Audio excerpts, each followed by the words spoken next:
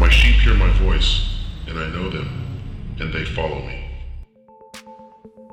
When we think of our life with the Messiah, what comes to mind? Well, we should recognize that he is our life. Without him, we were dead in our trespasses and sins. We have the foretaste of the blessings. We have fellowship. We have just the joy, a heart that loves the scripture. All because of Messiah? What's that? All because of Messiah? All because of Messiah. Yeshua, Messiah, King of Kings, Lord of Lords, yo.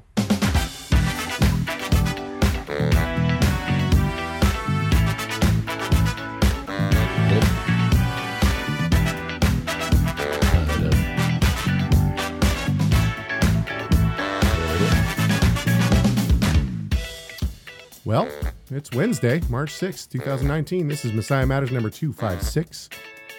Ready for snow? Moses Lake, here I come. My name is Caleb Hegg. And not going to Moses Lake this week, but on the other side of the same state, I'm Rob Baroff. Yes. I don't know what happened, but it sounded like right when I clicked in. It was loud. Well, that was loud. But then right when I clicked in our sound, it sounded like the music went into a tin box. I wonder if that happened over here. I want to take the Geography TRI course. Anyone else? Heck yes. Dude, Ariel Berkowitz is a fun teacher to learn from. He is. He has a different style than... That's the nice thing about all the teachers at Torah Resource Institute. All of them have a completely different style. So each teacher is going to be a totally different learning experience, even in the way that they present, not just the way that they present, but also in the way that they grade and the way that they make sure that you understand what they're talking about. And Bible geography is such an awesome, it's such an awesome topic, and how it relates, how it relates to, like, for example, like my sister and I have this tremendous blessing to go to the land next month. And I'm telling her about, she's like, can we go to Hezekiah's Tunnel? And I'm like, totally, we're going to do Hezekiah's Tunnel. Right. And I told her, I said, it comes out at the Pool of Siloam. And what you'll see is like, you're way, way, way downhill from where the temple would be. And that's where Yeshua healed the paralytic. And then when you see, it's like, oh, it wasn't like the guy was like the temple's here and like down the street, there's a guy who can't move and he's by a pool. It's like major geographical impact on that story when you see and do actually, schlep up that hill. Exactly. And you're like, wow, think about how hard it is just to climb up there with you two good legs, let alone a guy who can't do anything. And so that was just one tiny example. So Ariel going over that course is going to do a wonderful job of bringing the scriptures to light in light of the geography of the land. Yeah. Well, the other thing about that class is that Ariel, he sometimes acts as a tour guide in Israel. He lives in Israel. And so, in his description of the course, he talks about, this course is intended for people to come to the land. But since it's too much money, we have to do it online, which is fine. But then, when you're taking the class, you can get the sense that Ariel has a good lay of the land. Sure. Yeah. He's been there. He's been to these spots. He's telling you what he's seen. It's really it's a good course. And there's some cool videos, like YouTube videos that are accompanying each of these lessons done by that are part of that Satellite Bible Atlas product, which is really good. Right. Satellite Bible Atlas. Yeah. Yeah. So that's a product plug. And I don't think you can get it through Torah Resource, but you can get it online. But you know what? I'll tell you, the other thing about Ariel's geography course is that it's one of the cheapest in the spring. Well, all our channel. courses, man. They're all very inexpensive. Meaning, when I say cheap, not like poor quality, but like we do that on purpose. And the reason we're able to do that is because we have such amazing donors who want to support the school and subsidize the cost of tuition. Right. And so we are I'm just eternally grateful to the Lord for all the amazing support that we have, and that we get to do what we do and sharpen our skills right because of that support. Right.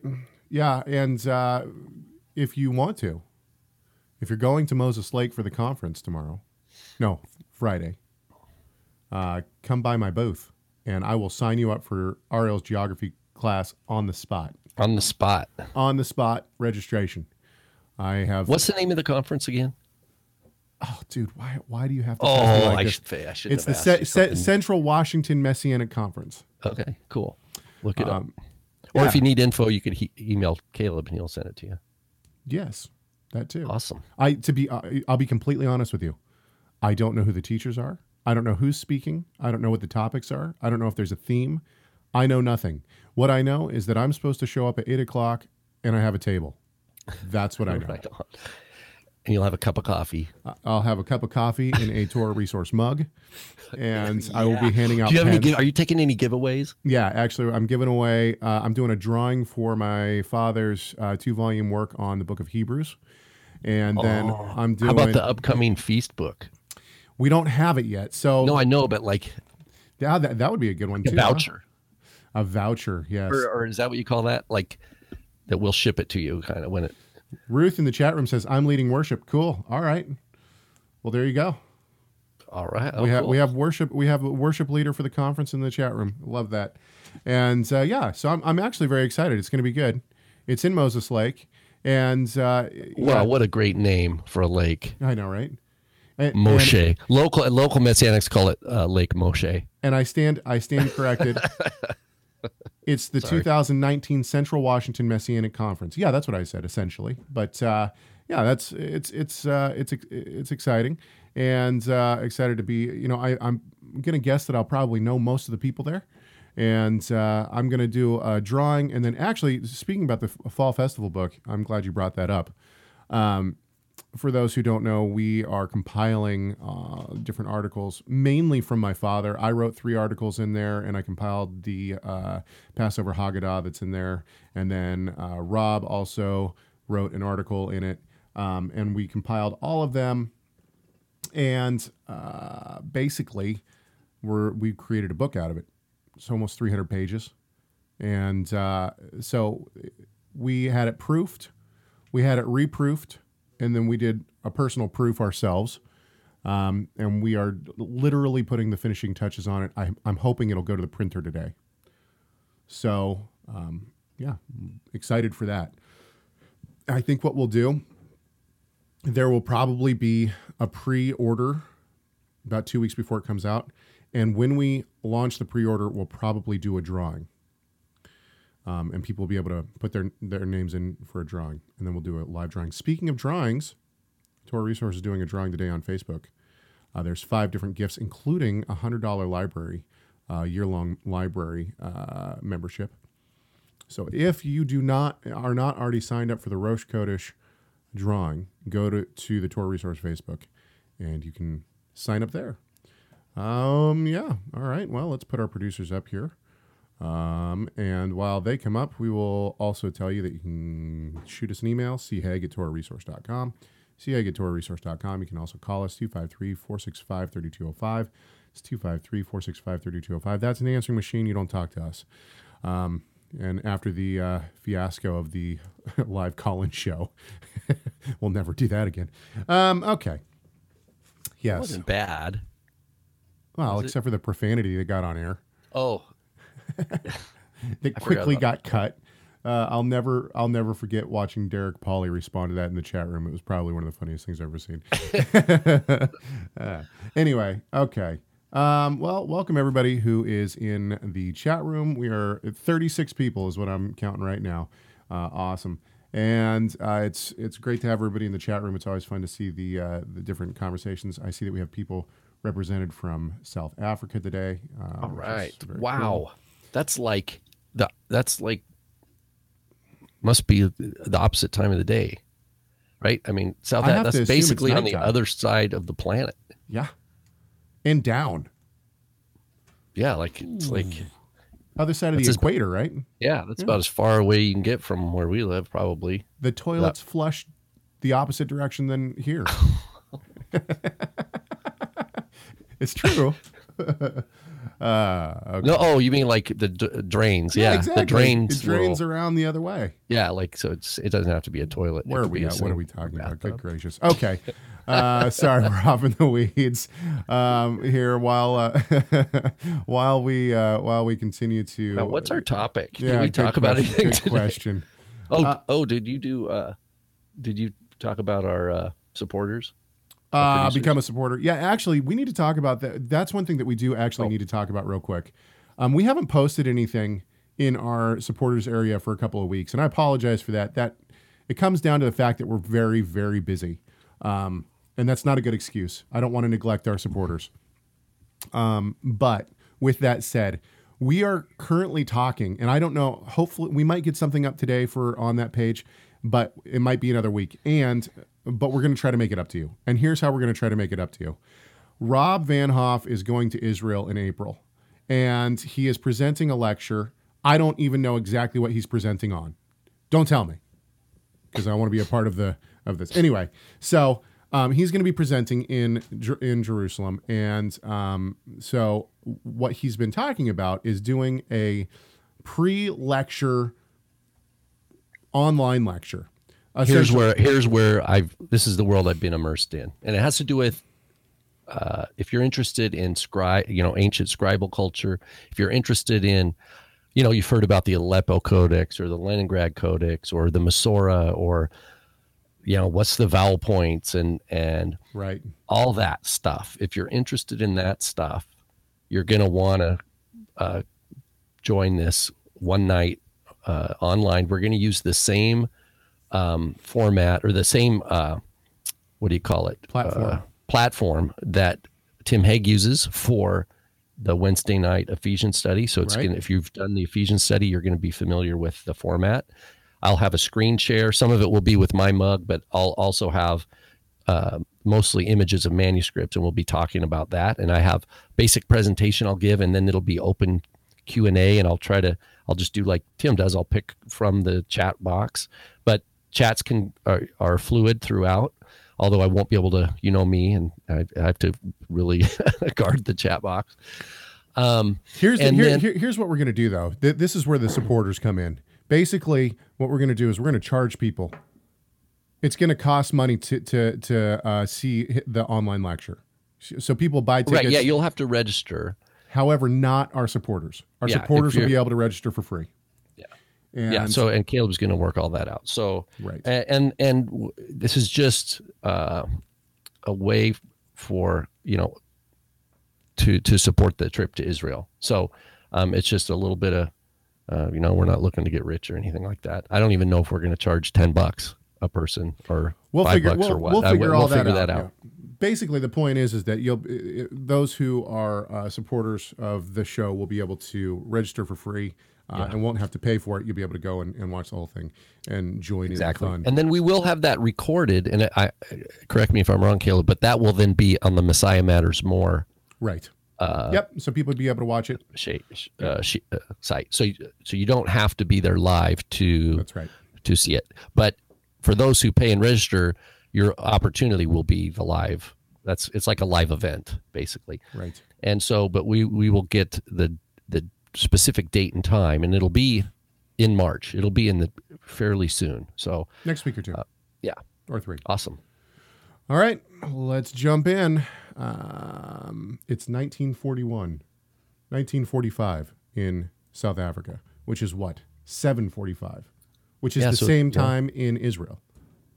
It's 7:45 in Israel right now. Oh, that's right. Yeah, that's right. Okay. So 10 hours ahead. 10 hours. There you go. Okay. This has sparked conversation. And, every time I think that we don't have enough content for a hour-long show, Rob surprises me. So I'm not going to say that we might be a short show today because, you know what? Rob surprises me.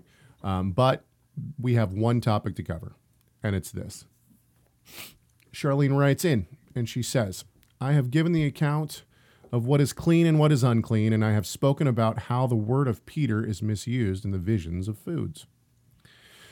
And I agree with that, by the way. For those who don't know our position on this, and as I'm teaching through the Book of Acts in my congregation, it's more apparent to me that this theme of unclean and clean, in terms of people rather than food, Gentile inclusion into the covenant, is the main theme that runs all the way through Acts, and so much so that Paul is almost stoned by the Jews for it.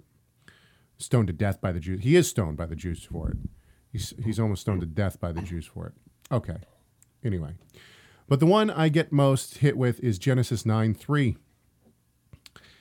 Every moving thing that liveth shall be meat for you, even as the green herb have I given you all things. I'm guessing that's KJV. So even when I try to show and tell from clean and unclean, it still causes arguments with my husband and I. Mm-hmm. I don't know what else to say to him or the people he teaches other than pray. I pray every day. So this is a good question, and there's multiple ways that we could go on this. And one of the reasons why is, let's look at this just from the way that I would have initially, because what's going to happen here is I'll give my initial what I would have said, and then Rob will come in and give a totally different understanding of it and interpretation of it, which he's starting to win me over on. What I normally would have said is, we know that this does not mean all food. And the reason why is because cannibalism is still not accepted by God or people. It says every moving thing. Well, humans move. So can we eat humans? Answer is no. Ask any Bible-believing Christian if God intends us to eat monkey. Probably not. So there is tarantulas, or things that'll obviously kill you, right? You eat one of those bright frogs in the Amazon, and guess what? You're not living. I don't think you can touch some of those, isn't it? You can't even touch. Yeah. So obviously this has to be. This doesn't mean. So what does it mean? The question is, we have limit. It seems like there's obvious limits, right, to this word all, right? Yeah. And so, to me, the initial response that I would have had is, well, how does God clarify? All Scripture, if somebody tells you that something is taught in Scripture and there's only one verse that they have to support it, I'm not saying that it's wrong, but there might be a different interpretation that passage should be used for. In other words, what God has done so wonderfully in his scriptures is he's made multiple witnesses of things. And so Scripture interprets Scripture. And we see this, a perfect example of this. I know I'm on a rant right now, but a perfect example of this would be threads, making clothes with different threads. This is one of the questions that people who oppose the idea of Torah observance for Christians, one of the things that they always bring up, do you wear clothes that have multiple threads? Well, if you look at both passages, because there's two passages in the Torah about this, it's specifically linen and wool. It's not any thread. Nets, right. Right. Yeah. So Scripture interprets Scripture. And so the question is that I would have for this, especially in the initial reading of this verse, where is the other witness for us being able to eat all things? Now, some people might instantly turn to the apostolic scriptures in a place like Peter's vision or Mark 7 or something like this. But the question is after this, then what happens? After this passage takes place, then the kosher laws are given, right? Mm-hmm. So we're not dispensationals. It's not, God's holiness is God's holiness. His holiness is offended by sin. So sin is always going to be sin. Actually, this is one of the arguments that you can use against, something like homosexual marriage. A lot of people who believe that that's done away with is, that was then, this is now. No, God's holiness never changes. So sin, the one sin is always going to be a sin. Okay, Rob, totally demolish my my understanding of this and educate. Class is in session. What there is a verse that people will use just to answer that. Is there Psalm 24, verse 1, where it says, "The earth is the Lord's and all its fullness," right? And that's because Paul quotes that in 1 Corinthians 10, talking about this whole food thing. And this is beyond what we're going to get today. But there's a specific understanding of what that means as well. Good. Yeah. So thanks for the setup. What was her name again? Her name is Charlene. Charlene. Thank you, Charlene. Awesome question. This is a great question because, and obviously, as you know, you're not the first person to ask it, and you're not going to be the last person to ask it. And so this is good. And there's multiple, Caleb's talking about threads, multiple threads here behind how I will approach this here. And they're kind of weave together, but hopefully it won't be wool and linen.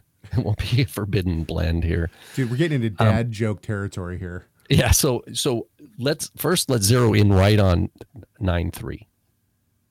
And look at the context of Genesis 9:3.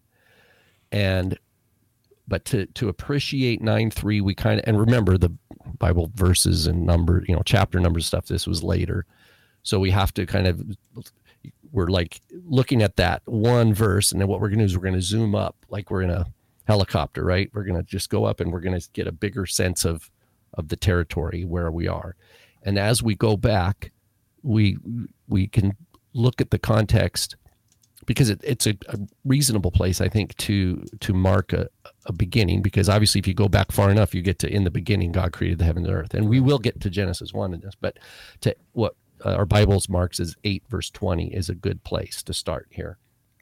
And it says, Noah, Vayven Noach Mizbeach LaAdonai. Noah built a Mizbeach, which is an altar. And that word implies from the word zavach, which is slaughtering place, right? It's a place to slaughter animals and to offer them. Okay, so we're talking about animal slaughter here. And he took, and then it says, Mikol ha-behema ha-tohra, from all the animals that were tehorah, pure. Now, for example, the NASB, which I have on my computer here, says clean animal. And then it says, Umikol ha-of ha-tahor, from every bird that was tahor. And the reason you have the difference between tehorah for the animal and tahor for the bird is just because the adjective has to match the noun it's modifying. So behema, the beast or the animal, is feminine in gender, and so it has to have tahorah. Whereas of, the word for bird, is masculine, so it doesn't. So that it's the same core. And then it says, and he offered them as olot, as burnt offerings upon the Mizbeach that he had built. Okay, so there's blood, and the Torah is just taking us really quickly through this. But how long do you think verse 20 took? Right? I mean, 8 verse 20. He took from all of those. And so remember, these were already defined, as we know, from the ark, which he took away before the flood, according to God's command, to preserve. And with the animals that were tehorah or tahor, they were kept in a greater number. No, hang on. Have you translated the word tahor for everyone? So they know? Pure. I say pure. It has to do with something that's acceptable in God's eyes, and we'll learn that in the next verse here. But obviously, whatever tahor meant to Noah, he understood that it divided the animal kingdom into animals that were tahor, into animals in this subcategory, versus all the others that were not of that category. Now, the word, it's important here, and I know we're going to get into the weeds, and it might slow us down from what we can accomplish today on this topic, but the word tameh is not occur yet in the Torah. Tameh is that word defile, things that are tameh. All we see here with the story of Noah is tahor or tehorah, things that are pure, and then things lo tehorah, things that are not tehorah. So the simple division of the animal kingdom here is a subset of the kingdom, and they're given the label tahor or tehorah, and Everything else is lo, not that. And we know from verse 21, it says, Vayarach Adonai et reach hanikoach. And Adonai smelled the pleasing aroma, right? That means, what does it mean? It means that it was acceptable, that Noah's worship was acceptable. And what that means is a couple things. It means, A, that Noah chose the right animals, right? But it means also that it wasn't just external obedience. If Noah was like, man, I don't even believe in God, but I know what he wants. I know what I'm supposed to do, so I'll just do it just for show or something, which sounds silly to us. But by the time you get to Isaiah chapter 1, you have just that. Yeah, exactly. The Lord says, your offerings are a stink to me. They stink to me. And but it's a heart issue. Your Shabbats, your Sabbath keeping stinks to me. Right. But they're doing all this outward stuff. But the heart's not right. And so this is later in Isaiah, he says, these people honor me with their lips, but their hearts are far from me. What does that mean? That means they're offering clean animals. And sure, the animal might be acceptable in and of itself. It's an appropriate animal to offer, but the heart of the one offering it is not repentant. It is not living a godly life. It does not prioritize love of God and love of neighbor, et cetera, et cetera. But yet they're outwardly performing public religious acts. That's the kind of thing that stinks to the Lord. And so verse 21 confirms Noah's faith and obedience. Otherwise, it wouldn't, it's the same way we've been talking about, on Shabbat with the building of the Mishkan. Okay, hang on just a second. If they would have built the Mishkan other than the way God commanded, then the kavod would not come and fill the Mishkan, right?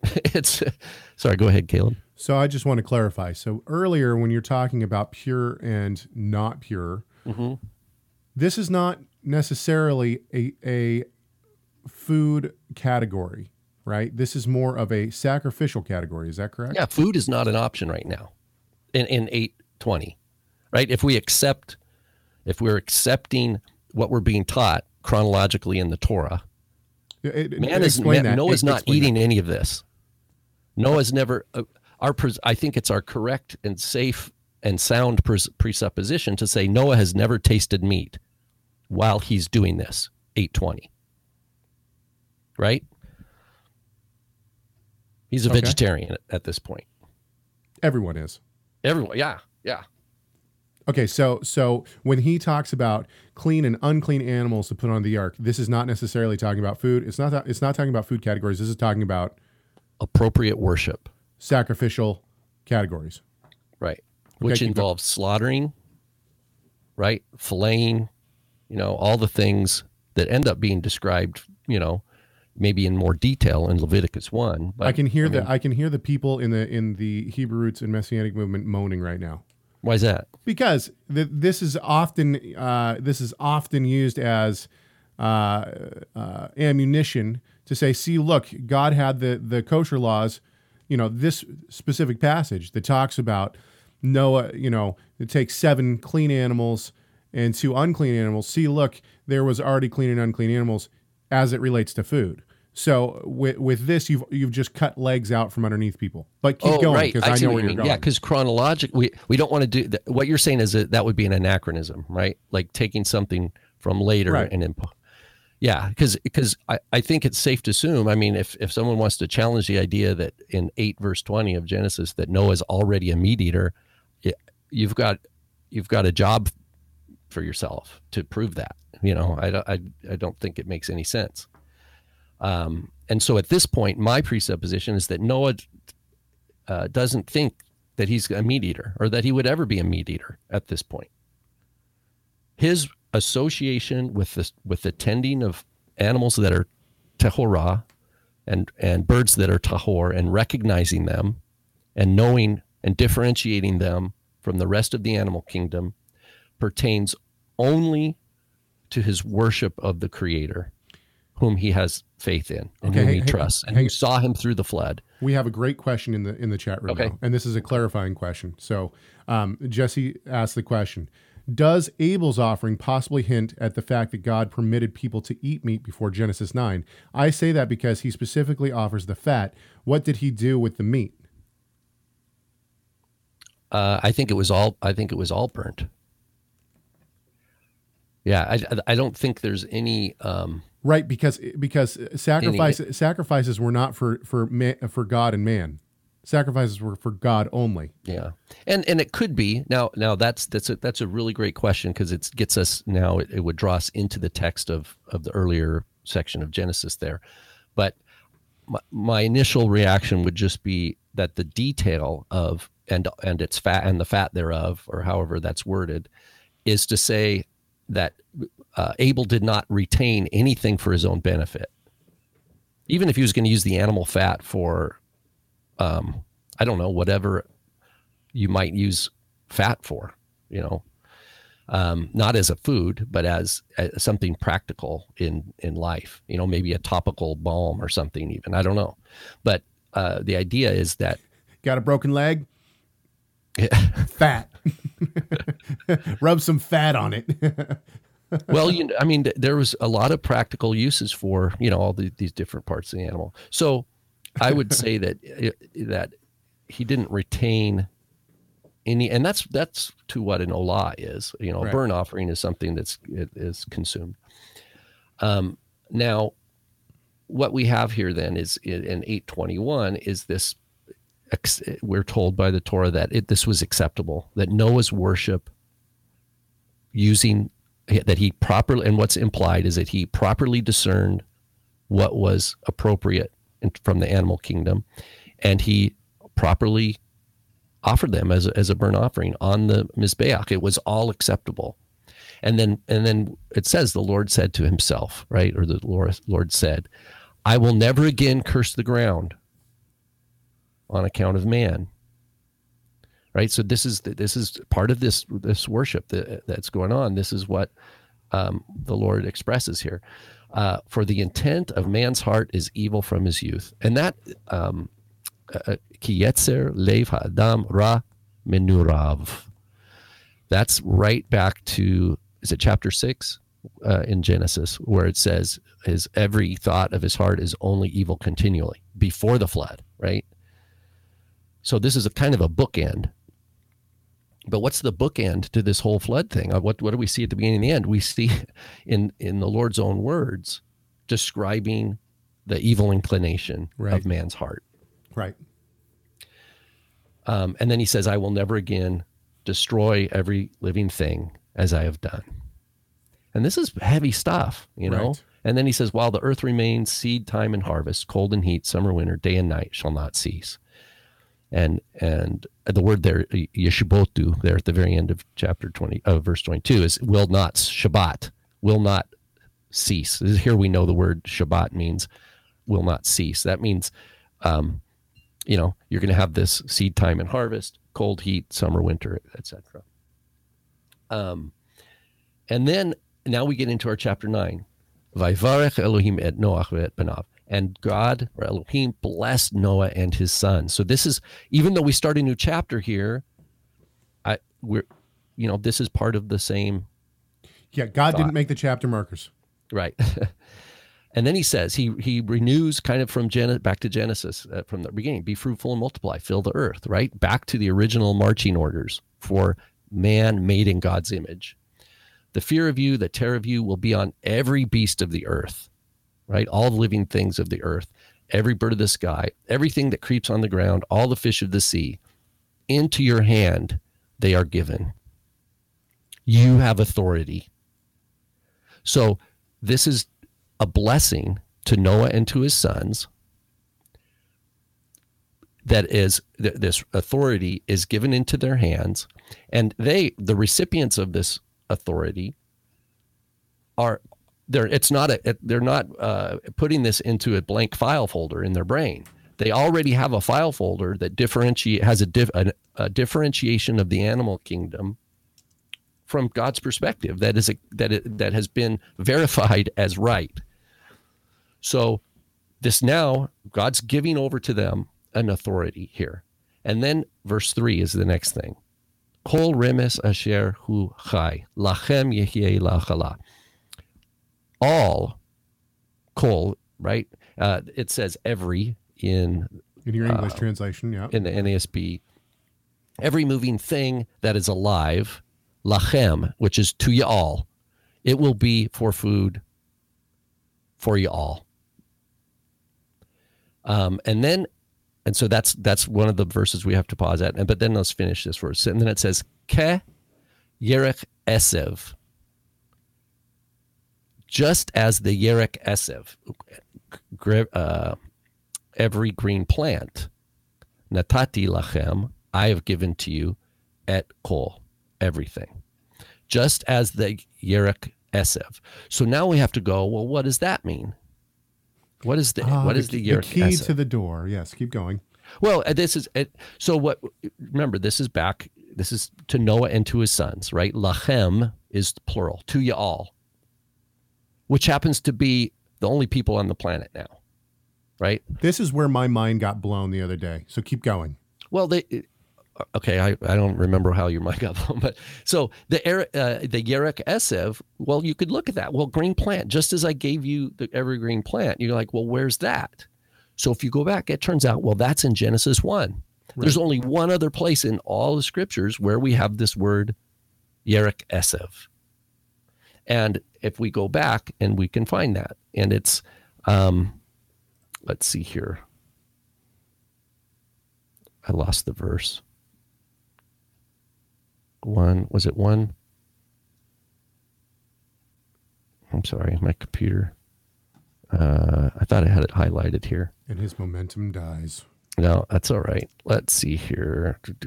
All right, chat room. Go. Oh, I see what I did. I expanded my accord. You know how you can expand the verse range? Yeah.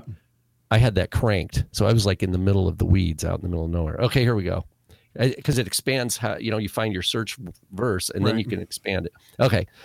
So go back to Genesis 1, the other blessing, right? Genesis 1:28. Vavarech et Elohim, right? Or Otam Elohim. And Elohim blessed them and said to them the same thing. Be fruitful, right? And multiply. Fill the earth, subdue it. Rule over the fish of the sea, over the birds of the sky, over every living thing that moves on the earth. So this is the same kind of language that's reinstated after the flood. Then Elohim said, behold, I have given you every plant yielding seed that is on the surface of the earth, and every tree which has fruit yielding seed. It shall be food for you. Okay. This is not the same word that we see in Genesis 9:3. This is Esef Zorea Zera. Plant that seeds seeds. Plant that literally sows seed, which is in itself, right? That's what the point is here. We don't see the word that we learned from Genesis 9:3 until the next verse. That word Yerech Esev, and that's verse 30. And to every beast of the earth, and to every bird of the sky, and to everything that moves on the earth, which has life, I have given every green plant for food. The Yerech Esev. So the only place, only two places in all of Scripture that you see this phrase Yerech Esev is Genesis 9:3, our verse that we're looking at today, and here in Genesis 1:30, which is food given to whom? To beasts, the animals. Right. And then what do we know from Genesis 1? We know that God has made man in his own image. Well, if we go and we look at what we learned back, so let's pause, let's put a pin in that, and then let's go back to our Genesis passage from chapter 9, and we just continue on. And this was already mentioned in the chat room, but this has implications also in the Deuteronomy 14 passage. What is it, Deuteronomy 14:21? Uh-oh, what just happened? Okay, good. Can you hear me okay? Yeah, my screens went off, but I'm good. Okay, Deuteronomy 14, I believe it's 21. Let's see. You shall not eat anything that has died naturally. You may give it to the sojourner who is within your towns. So this'll tie in. Keep going. Oh, okay. So we're back to Genesis 9, and we've just been reading. So we just finished verse 3, and we noticed that Yerech Esev, as the Yerech Esev, I have given to you everything. That the Yerech Esev does not refer back to the food that were the seed yielding plants that were given to man specifically, but to what was given to all the animal kingdom. And he's like, well, why would the Torah say that? Why wouldn't it say, just as I gave to the first Adam, plants, I've given you now everything. Right. Why does the Torah take our attention back to what was given to the beasts of the field and all the creeping things?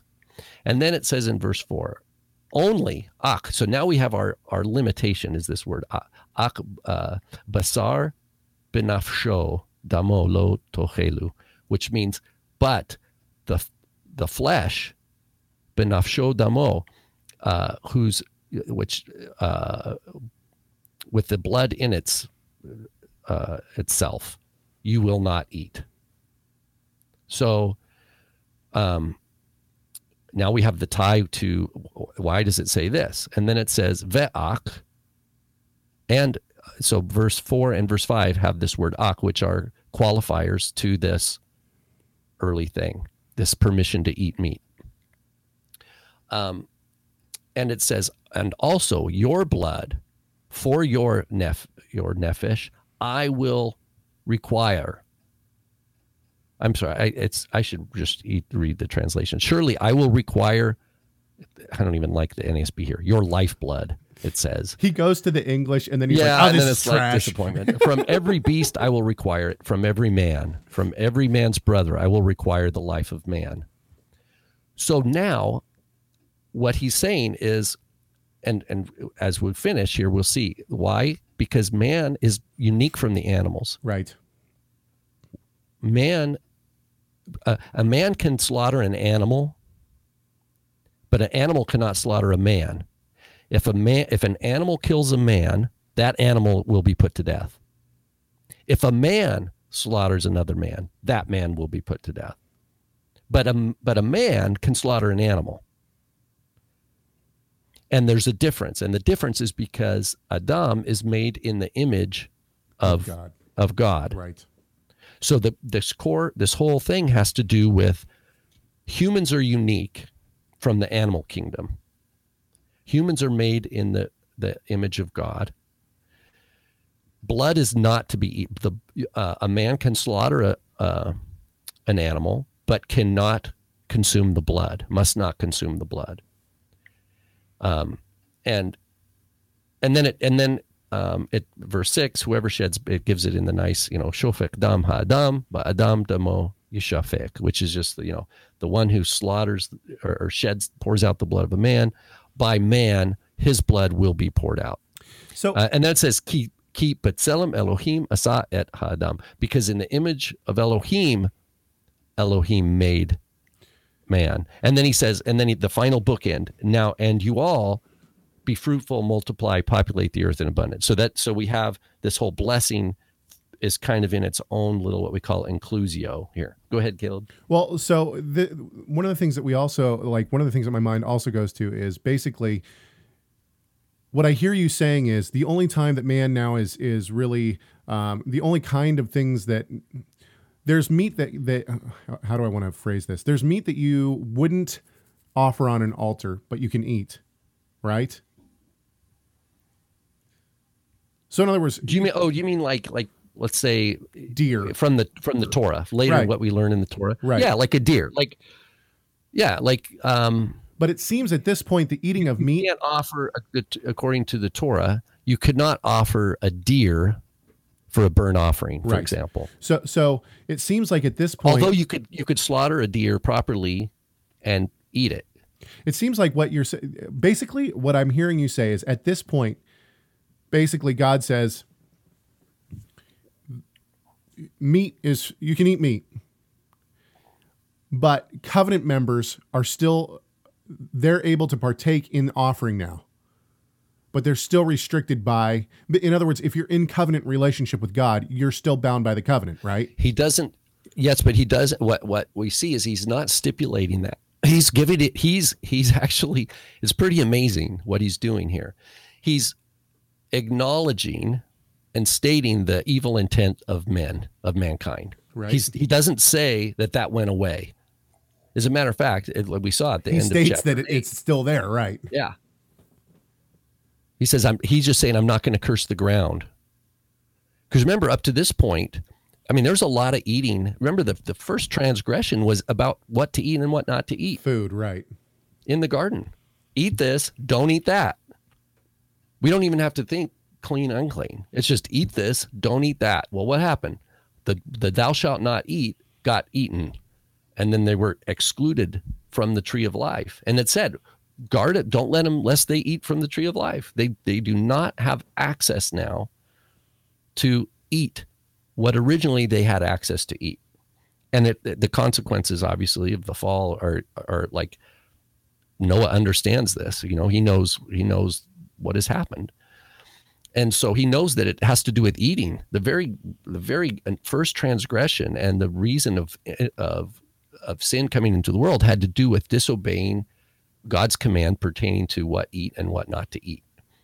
And so that's deeply ingrained here. The verb to eat is used throughout the garden thing. And then the subsequent curse is that the serpent is going to eat dust. So even the consequences now have to do with eating. The serpent is going to eat dust, and man is going to eat bread only by the sweat of his brow and by hard toil, because the land itself is cursed. And so he has to now eat by great labor. It's not going to just come. And so the eating, in other words, the ground is cursed at this point. Yeah. And so after the flood, we see this, and he says back to 8:21, Ki yetzer lev hadam ra mi ne'urav, for the yetzer of the heart of man is evil from his youth. This is true of Noah and his sons. The fact that Noah has redeeming faith is a grace of God. Right. And the fact of Noah's faith and then acts of obedience based on that faith that is then, such as this burnt offering, acceptable to God, is not based on Noah's works. It's based on faith, because Noah has the old Adam, right, just like we all do. He's got this Yetzer Ra. There's no Yetzer Tov in the Bible. That's a later rabbinic invention, the good inclination.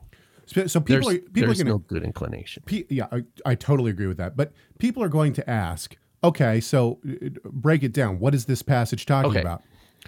Okay, so now we come back and we recognize that this blessing, again, that God is giving to Noah and his sons, he's giving to humanity that still has the problem of evil. And he's giving them over to look, you can now eat meat. You can now eat animals. Where up to this point, Noah's experience with the animal kingdom was his discernment of what was clean over what was unclean, and then the slaughtering. Noah's seen a lot of blood. He's seen a lot of meat. He smelled meat cooking, right?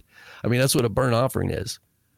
It's a giant barbecue for God. No one else can eat anything of it, right? I mean, somebody who's like vegetarian and or vegan from birth, when you smell meat cooking, does it smell good? This is a unique thing. It's hard to imagine. Does it smell good, or does it smell disgusting? But it wasn't permitted to him. Right. Now what happens is that there's a transition has happened, and he's saying now you are permitted to eat meat.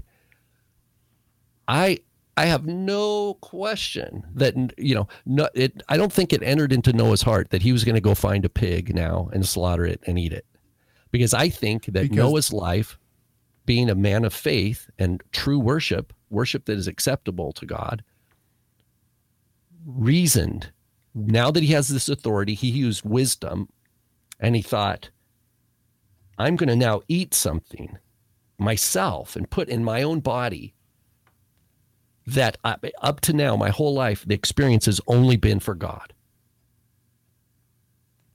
And now he's going to share it with God. So the only difference here, right? Noah doesn't need to learn how to slaughter an animal. He doesn't know how to parse a carcass, right? He doesn't need to know. He doesn't need instruction on the different, rib versus loin versus, all the different kind of. Dude's a butcher.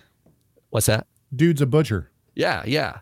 And I wouldn't be surprised if he had terminology for all this stuff. For, the names of the pieces of like the shoulder and all these things.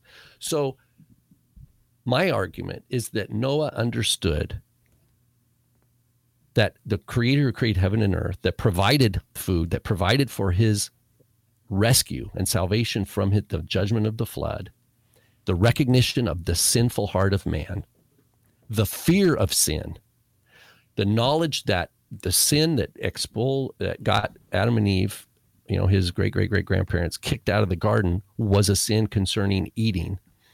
I think that is the only logical way to understand this, in my view, is that Noah saw eating as a subset of his act of worship.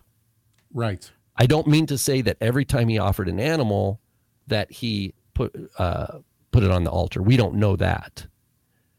But because we're not told that. But there's no reason to imagine. I remember someone joked somewhere, "Oh, Noah ate pork," and it's like, what? It just doesn't make any sense. If we understand that Noah has a living relationship with God, that he walked with God, and that he was obedient, as it says time and time again that Noah obeyed, and Noah did just as the Lord said in building the ark, and then had the burnt offerings here in chapter 9 or end of chapter 8, a reach nechoach. They were an acceptable aroma, a soothing aroma to the Lord. Then we have every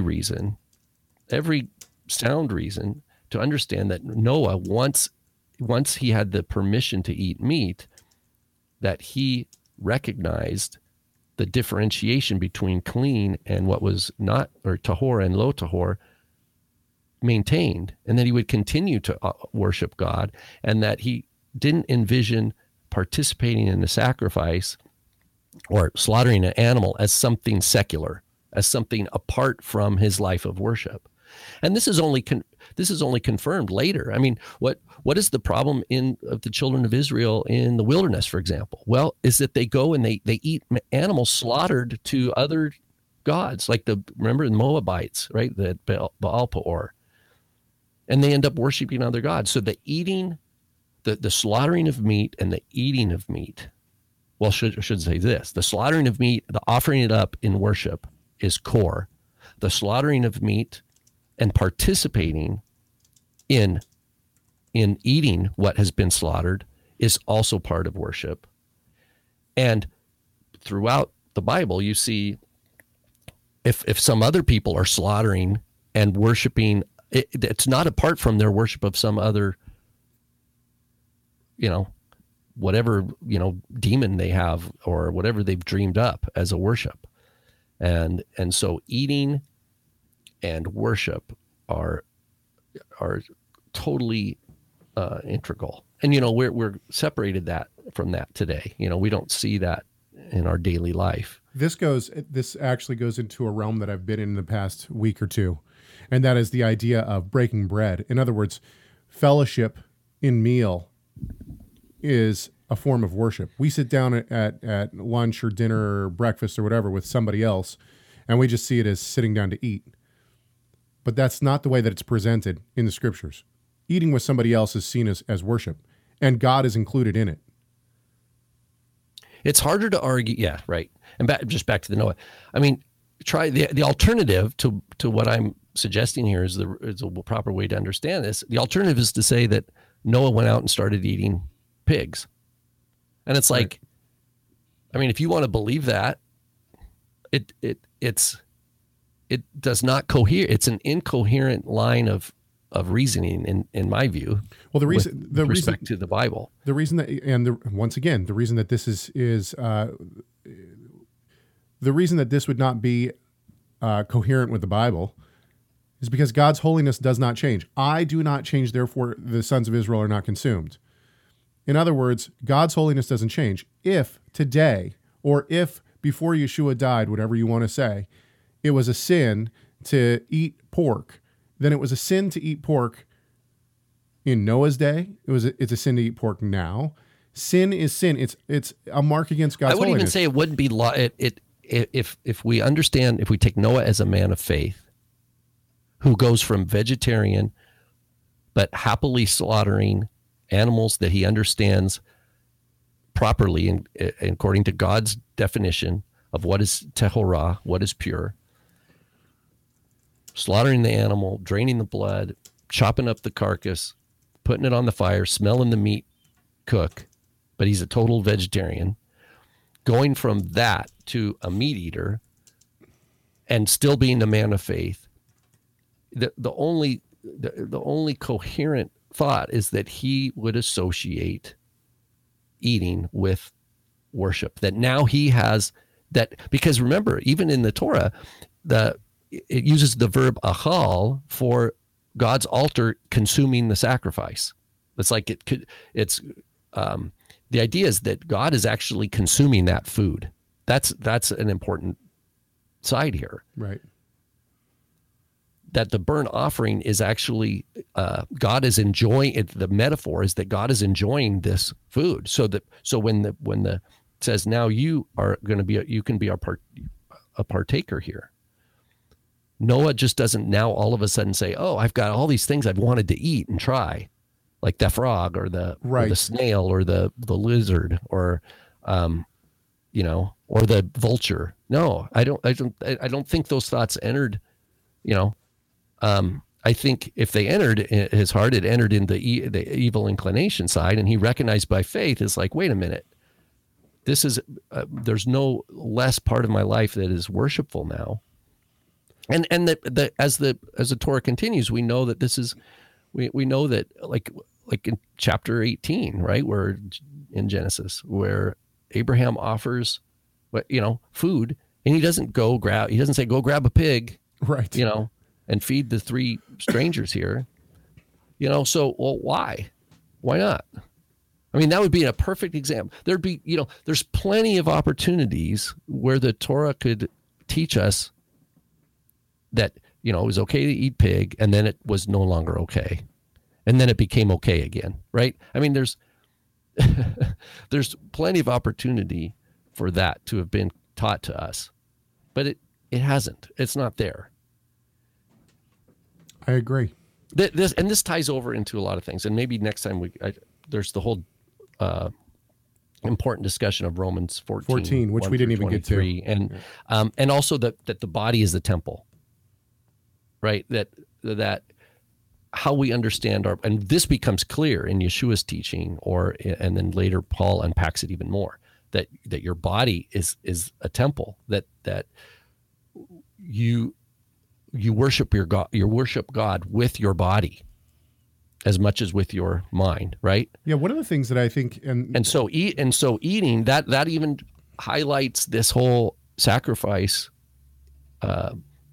understanding even more of, like, if I'm consuming food, and this is like a temple, right? This is an altar, right? That worship of God is happening right now. So the biggest abomination that we know from the whole story of Hanukkah is they took a pig, right, or pigs plural, and slaughtered them up in the temple. Gary asks a great question. He says, "So are you saying that I'm sorry, let me start again. So are you saying that the eating of meat, is a concession to the evil inclination?" That's a good question, and I don't know. I'm going to have to chew on that, but I would say that back to our Genesis 9:1-7, man is likened unto, well, even the end of chapter 8, man is likened unto an animal now, right? I mean, just as I gave the Yerach Esav, God is acknowledging the fallenness of man. He's acknowledging clearly the Yetzer Ra. Yeah, and he's not trying to change it. God is at this point is not telling them to change this Yetzer Ra. This is like a concession. Yeah, it seems and I've had discussions recently on what kind of death came into the world when the fall happened. Was it just the death of mankind, or was it death in terms of animals too? Was there no death whatsoever? Certainly the world worked in some way. So, I mean, I've had all these conversations, but the question is once everything is made right, new heaven and new earth, will there be death at all? In other words, death of animals and humans. Because then the question would have to be posed, will we go back to a vegetarian/vegan diet at that point? Or will, because it seems as though there are still sacrifices in the heavenly temple, or what, at that point it's earthly/heavenly temple, right? Because the heavenly temple's on earth with us. But yeah, I mean, that's a really good question. And I'm not going to even try to pose an answer. Yeah, and it pushes us right to the very edge of our ability to know things, such as like, well, what is life? What does it mean that we have life? What does it mean that we have a nephesh that breathes and is living? I mean, these are the words that we see throughout here too that get confusing in the in this passage here. You've got the word basar, right? Meat. Right. You've got nephesh. You've got dam, which is the word for blood. And all these are, and then that the Lord himself will require. So now the shedding of blood is like an economic transaction that absolutely in every case is in God's ledger. Now, if it's a man killing a man, it goes into a certain ledger. If it's a beast killing a man, it goes into a certain ledger that beast has to die. There's like an accounting here. But a man is able to slaughter an animal for the purpose of food, right? But the blood then is still. So even whether the blood is eaten goes in the ledger. Right. So there's there does seem to be there's a legal instruction here, a legal framework to understand the economy now and how it's shifted. But I don't think Noah ever ate anything apart from his larger worldview, which was one of worship, one of acceptable worship. He knew what faith was. He knew that God's grace, and he was a recipient of God's blessing. But what do you see as the generations go on? It's a narrow line, right? There's a knowledge that's preserved, but obviously other nations went and did not. They end up eating blood. They end up eating all sorts of unclean things, and of course, the Torah then becomes more and more articulated. Gary makes a fantastic observation. What's that? We know our master ate fish. Yeah. So in other words, if Yeshua eats fish, it's not of the evil inclination, right? It's not giving over the evil inclination. Good point. Oh, I see. Back to that question of is it a concession? Point. Yeah. Fantastic point. Sure. Excellent. Sure. And the evil inclination was there even with Cain and Abel, right? I mean, so there was not more evil inclination in the world like in Genesis 9 than there was with Cain and Abel. I think that they were all post fall. They all had the same problem. Right, but the point is that Yeshua didn't have an evil inclination. Right. Well, he was tempted. I mean, he became likened to the brothers. I mean, he was not a sinner. Yeah, the sin was not passed down to him from Adam. That's the point. Oh, I see what you mean from that, right? Yeah, that's a good question. That's really good stuff. Right. And so I'm gonna have to chew on those. I was thinking more for the question at hand, but those are really good points. What's and kind of to summarize that, what's the nature of this God smelling the pleasing aroma here at the end of chapter 8 of Genesis, acknowledging the continued problem of evil in the inclination of the heart of man, and then this statement, this strange statement in chapter 3 about the Yerek Esev, just as I gave the Yerek Esev. Well, that was for the animals of the field. And so is it man has fallen so far? They need to know that they need this basic instruction. I don't know about you, but I'm getting a hankering for a steak right now. All right, guys, this has been an interesting and fun conversation, as it always is. And we're glad that everybody joined us. We had a lot of people, lots of people in the chat room today, and it was good to see everyone in the conversation that went on. Yeah, so I leave tomorrow for Moses Lake, and if you're going to be at that conference, then come by the booth. I'd love to see you. And if you're not, then join us next week. We'll be here at the same time. We're not taking I don't think we're going to try to take a week off until the first week in April. Correct. So that's actually doing pretty good. Normally we take at least 1 week a quarter off, and we are not taking one off this quarter, but we might have to take 2 off next quarter. So we'll see. We might depending on logistics, that second week of April, we might have a show where I'm in Jerusalem, and we'll do like we did a couple years ago. Right. That'd be fun. Yeah. Those are always fun. So, give us a call. Be part of the conversation. You can call us at 253-465-3205. It's 253-465-3205. You can also send us emails, chag@TorahResource.com. We hope that this conversation did one thing and one thing only. That is to glorify our great God and Savior, Yeshua the Messiah. Why? Because Messiah matters.